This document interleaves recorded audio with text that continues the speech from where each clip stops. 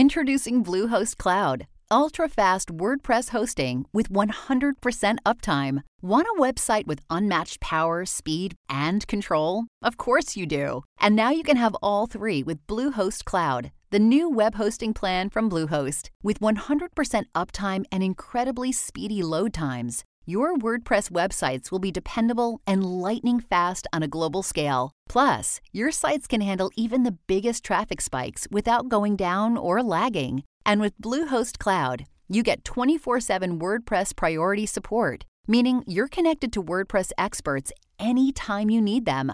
Not to mention, you automatically get daily backups and world-class security. So, what are you waiting for? Get Bluehost Cloud today by visiting Bluehost.com. That's Bluehost.com. There is something as unnerving as there is compelling about mankind's abandoned places. But there's something even more tragic about those places that stand as testaments to a childhood corrupted, abandoned, left to molder. These places aren't just left behind, but forsaken. These are places that every year grow older, even as their victims do not. Lake Shawnee Amusement Park isn't just a symbol of a childhood lost. The real documented deaths of children on the property date back centuries to even before the park was a spark in its creator's imagination. The park grounds have a history of bloody conflict and traditional lands desecrated. As any traveler to the world's most haunted places knows, ignoring hallowed ground eventually makes for hollowed-out spaces. Even today's visitors can't deny there is something restless here in Lake Shawnee, and history can't ignore that there seems to be a pattern in the land's victims, in the tiny skeletal remains unearthed beneath the churned mud of the Carnival Midway, the creak of chains gone to rust, the distant echoing laughter of children, a cold wind off the lake stirring a forgotten hair ribbon. Do you dare chance a visit and seek thrills in the bones of what once was? Or are some thrills better left unsought?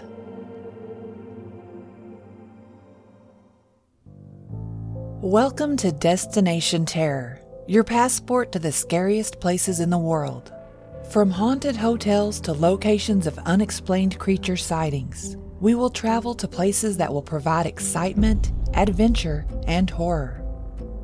Today we are visiting the haunted shores of Lake Shawnee, the abandoned site of a former amusement park, and the final resting place for many of its child visitors.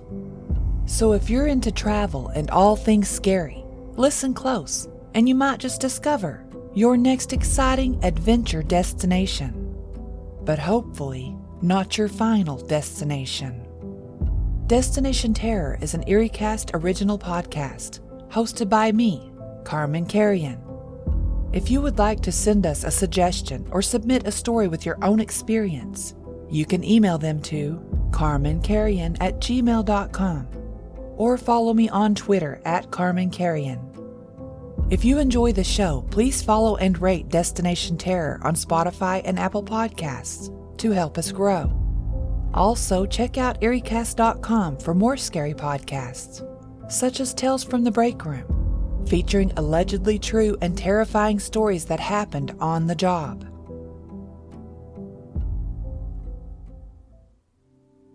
It hadn't rained in days, but the boy standing inside the entrance to the park was soaking wet.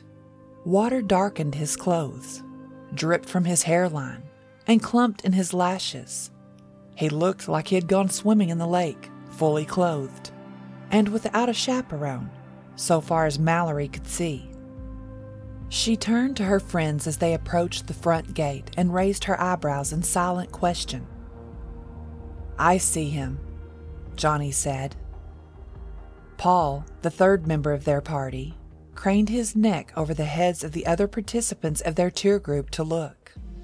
They had been lumped together with about a dozen other ghost hunters for their day trip to the abandoned Lake Shawnee Amusement Park. But they were the only three to have made an overnight camping reservation, so far as Mallory had been told. The three friends were amateurs when it came to hunting the paranormal, but had agreed that staying the night on the property was probably their best bet to catch any evidence of a haunting. She hadn't expected to be confronted by something so forbidding so soon. "Have fun at the park today," the boy chirped. Mallory nearly leapt out of her skin. She hadn't expected the boy to speak.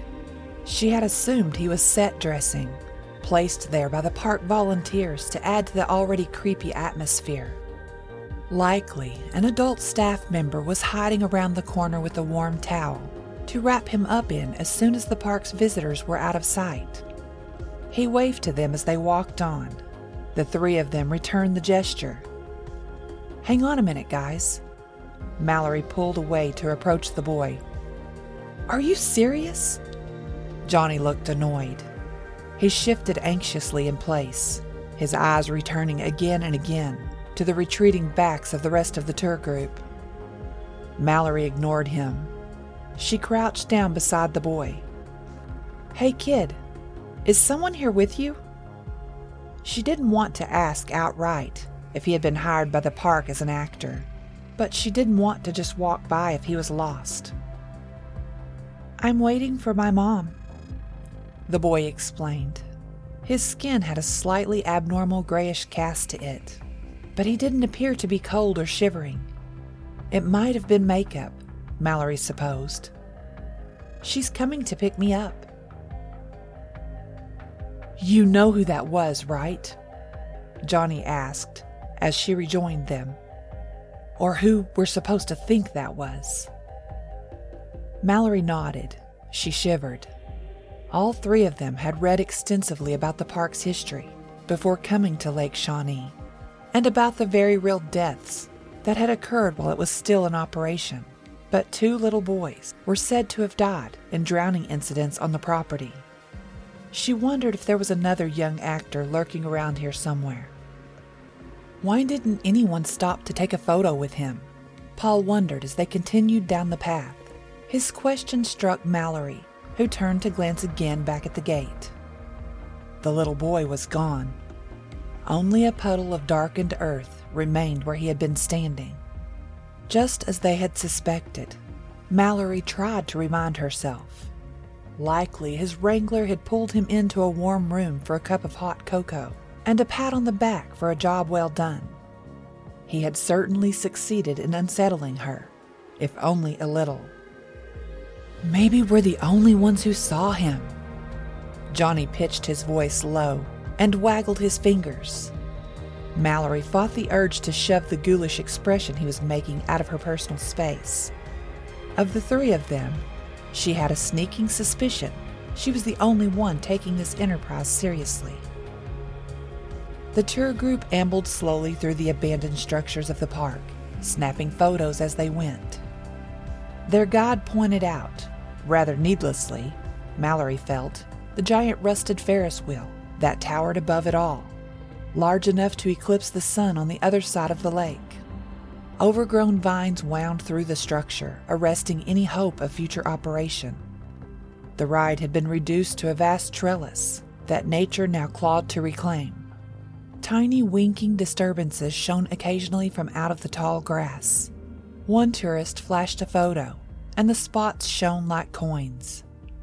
Mallory froze and grabbed hold of Paul's arm. She pointed out the cats slinking through the weeds at the foot of the Ferris wheel. The feral cats paused occasionally in their unknowable errands to eye this recent crop of visitors. And here we have the park's swing. Their guide pointed out the enormous circular swing. It was originally sold off when the park closed in the 1960s, when the new proprietors set out to purchase a similar ride. They found that the serial numbers on the swings were an exact match. It seems that fate conspired to return this particular fixture to Lake Shawnee. What's that? Paul pointed to a red ribbon braided through one of the swing's chain supports. The tour guide made his expression appropriately grim. They say that in Lake Shawnee there is a park, and in the park there is an old swing. You'll know it when you see it, for it's marked by a bright red ribbon. Sometimes the wind off the lake stirs the swing to life, Sometimes the swing rocks on its own, even when there isn't a breeze. Mallory and the others exchanged a look. The script was pretty hokey. But what is it?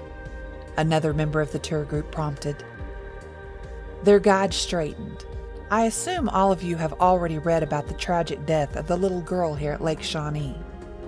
Most members of the group shook their heads. Mallory could only guess that the negative response was what their guide had been banking on.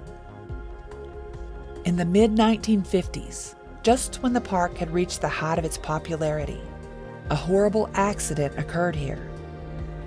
The tour guide touched the swing. A little girl was riding the circular swing when a delivery truck backed into her path. She was killed upon impact. They say her ghost still haunts this part of the park. She has been sighted near this swing in particular. That's horrible, an older woman burst out. I'm afraid this begins the morbid part of our tour, their guide admitted as he gestured for them to follow. If you would like to turn back now and visit the museum and gift shop, I invite you to do so. If, however, you feel stilled for the deaths ahead, then please follow me to the lakeside.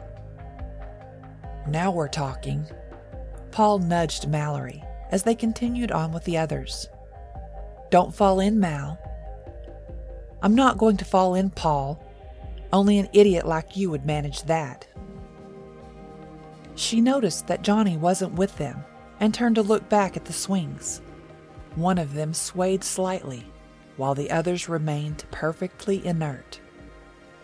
Was she only imagining it? She squinted. She could have sworn that was the little girl's swing. Boo! Mallory shrieked and pasted herself against Paul. She looked up to find the taller boy laughing as Johnny jogged by them. My money's on Mal calling it quits early tonight, Johnny crowed. You just watch. She'll be the first one booking it out of the tent come nightfall. All I have to do to survive is outrun you two idiots. Mallory was furious with herself, and furious that her two friends weren't taking things more seriously. This was the last time she dragged them along on an excursion she had been looking forward to. She glared at Johnny as the tour continued on. A flash of color caught her attention. There was a red ribbon dangling out of the back of his pocket.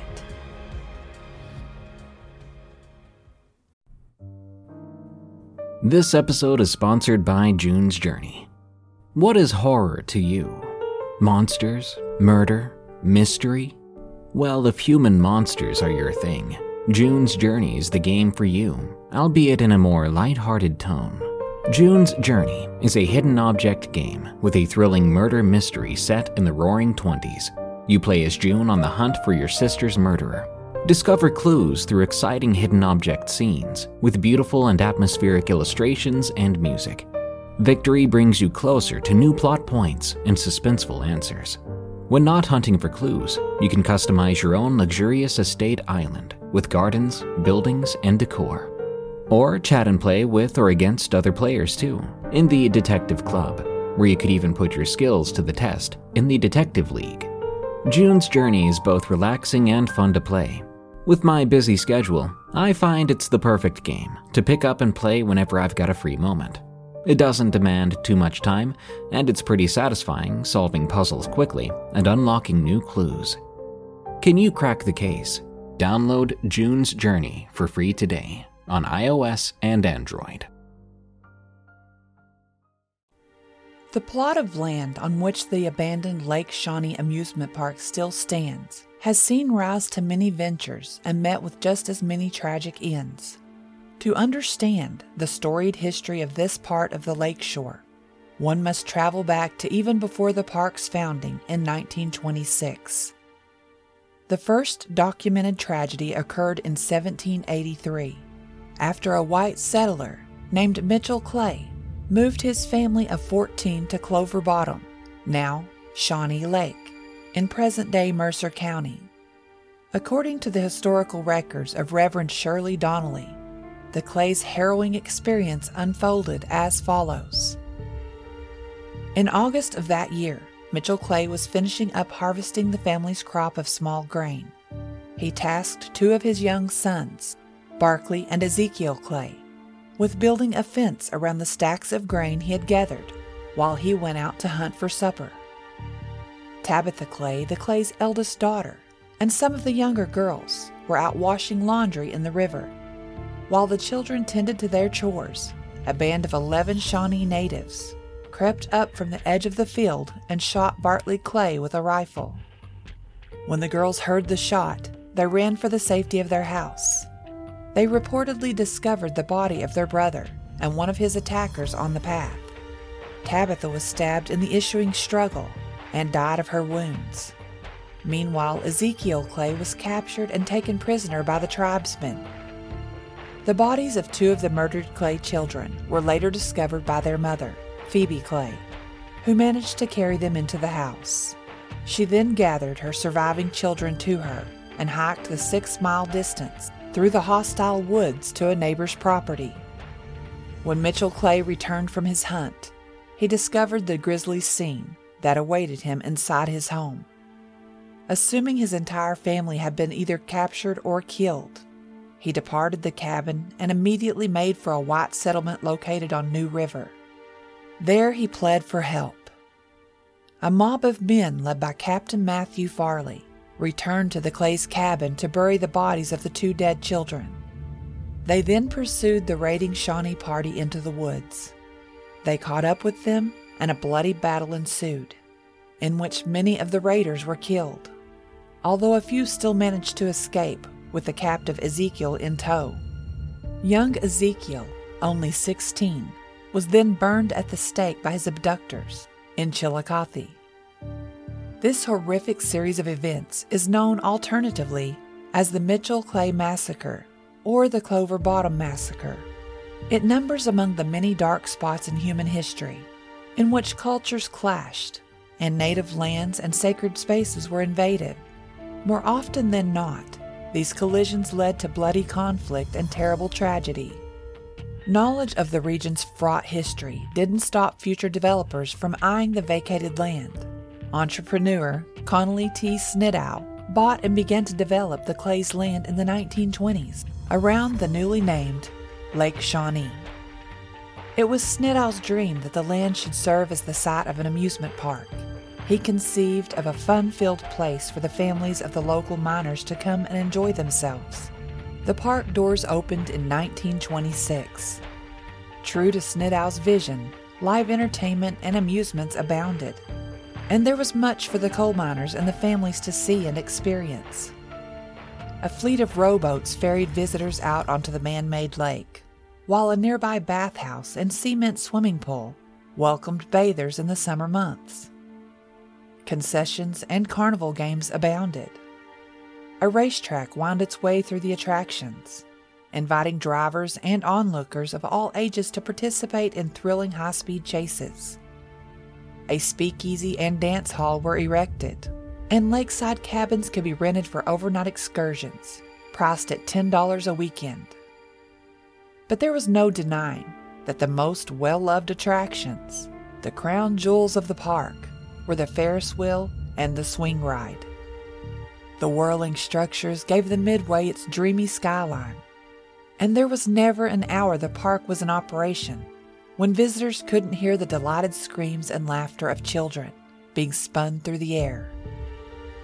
At the height of its popularity, tens of thousands of people flocked to Lake Shawnee to enjoy Snidow's attractions. 4th of July weekends in the 40s saw crowds converging to enjoy live events and concerts. Fireworks were shot off all around the lake, and the park's cottages were rented to capacity. The tragedies of the past seemed consigned to the dust of a less friendly history. In collaboration with the Daughters of the American Revolution, Snidow erected a memorial to honor the lives of the 3 lost Clay children. For many blissful years, it seemed that the ghosts of the past were satisfied and all debts were paid. Then tragedy struck again in the 1950s. A young girl in a pink dress was riding the circling swing when a soda delivery driver backed into her path, and she was killed upon impact. The horrific accident rocked the shores of Lake Shawnee and cast an uneasy pall over Snedow's formerly joyful operations. Next came the unexpected deaths of 2 boys. The first was a 9-year-old park-goer who was dropped off for the day by his mother. When she returned at the end of the day to collect him, she found that he was missing. A search party was mounted to comb the park for any sign of the boy. It was late into the evening, long after the park gates had closed, that the gruesome discovery was made. The boy's body was found at the bottom of the swimming pool. He had drowned when his arm got caught in a drain pipe. The swimming pool was filled in shortly afterward, but the drownings didn't stop there. Another young boy out on the lake with his family drowned when his canoe overturned. 4 more deaths are said to have occurred as a result of safety oversights at the park, and park attendance began to decline in the 1960s as a result. The park was ultimately shut down in 1967 after a failed health and safety inspection. The names of the park's child victims may have been lost to time, but their presence is and was still felt by those who have come to visit throughout the years. The ghostly apparition of the girl in the pink dress has been spotted lingering near the swings, and a red ribbon marks the seat where she died. Some of the swings can often be seen moving by themselves even when there isn't a breeze. The boy who drowned in the lake is said to haunt the area at the front of the park and greet visitors as they pass through the gates. The figure of a man has also been spotted riding the Ferris wheel and sitting inside its many carriages. The park was left to its ghosts until 1985, when local resident Gaylord White, who had worked at the park in his youth, bought the property with the intention of revitalizing its amusements. White had dreamed of owning the park since high school and had high hopes of restoring it to a former, or hopefully better, glory. The White family set about purchasing a new Ferris wheel and swing ride. Adding to the mix, White acquired even more attractions such as paddle boats, bumper cars, and a stage to host the park's live performances. Safety was a chief concern with the new park, and it operated without incident for 3 years. Rising insurance costs ultimately forced the park to close permanently in 1988. Not to be deterred, White turned his sights to using the land for mud bogging. However, the property was about to give up more ghosts than even White could have anticipated. Bulldozing on a tract of land came to a halt almost as soon as it had begun, when the heavy-duty digging unearthed a lost trove of Shawnee artifacts. Visitors had been picking up broken pieces of relics littered all over the land for decades. But White's discovery was vaster than anyone could have expected. Archaeologists from the local Marshall University and Concord College were called to excavate. Between them, the teams managed to recover over 25,000 artifacts, including pottery shards, necklaces, beads, tools, and arrowheads. But that wasn't all the teams uncovered. The discovery of over 20 corpses, most of them belonging to children, proved that the land was sitting on top of a tribal burial ground. Bone and dental deterioration showed that many of the children died due to infection centuries ago, when a terrible flu swept through the Shawnee community. Digging was halted in the wake of this gruesome discovery, and the remaining graves were left undisturbed. Archaeologists believe that there are over 3,000 bodies still buried on the property. Gaylord White passed away years later. Now his wife Jewel and their son Chris conduct tours on the property with the help of volunteers. Though the amusement park structures have been left to rust, the land itself has not been forsaken. Campfire nights evolved into a dark carnival attraction, and haunted lake tours held during the Halloween season. Self-guided trips and overnights can be booked by appointment, and the evidence collected by visitors can be examined at the park. Chris White was once asked during an interview, "I don't have one, but there are strange things that happen here all the time." Though nature and a local cat colony have all but taken over the property, the White family, as caretakers of this troubled land, have tasked themselves with preserving the history of the park. The family still seeks old photographs of the park's operational days and has expressed an ongoing interest in acquiring all the original attractions. In this way, they continue to invite the living, as well as the dead, to wander the abandoned shores of Lake Shawnee. "Turn out your pockets." Paul laughed at the grave expression on Mallory's face. "What is this, a shakedown?" His smile died when he realized his friend wasn't joking. The trio had retired to their tent for the evening, a roomy 3-person rental, to divvy out snacks and fiddle with their equipment. "Johnny," Mallory's eyes were fastened on the third member of their expedition, "is there something you want to tell us?" Johnny sat cross-legged in a corner of the tent, dialing in his homemade spirit box. He didn't lift his eyes to look at either of them. Finally, he set the box aside and scratched his head. "Okay, look. Don't be mad, but I figured our chances of getting a response would be better if we, made them angry? Messed with their stuff?" Mallory's voice was a note shy of hysterical. Whoa, pump the brakes. Make who angry? What stuff?" Paul demanded. His question hung unanswered in the silence a moment more. "Johnny," Mallory prompted again.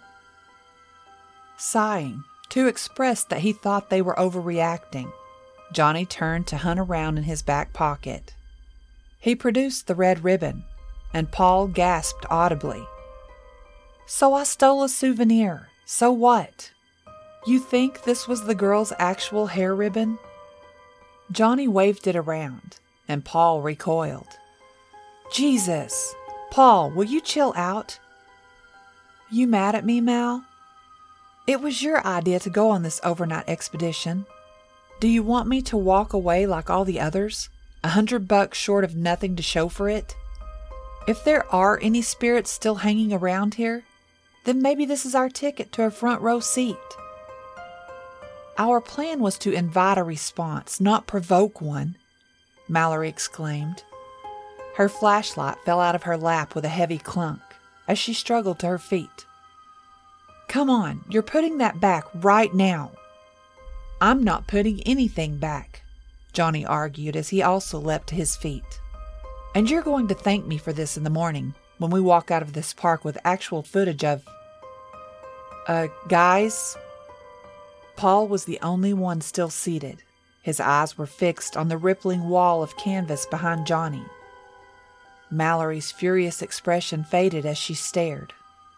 The flashlight had rolled to a stop several inches away from Paul's shoe. The beam was trained on the back of the tent, where the outline of 2 tiny hands depressed the fabric as they reached toward Johnny. Mallory screamed. The flashlight's beam flickered and died, plunging them into complete darkness. Johnny fell forward on his hands and knees as he hunted for the light source. "There's someone outside!" Paul cried wildly. "We just saw them trying to get in."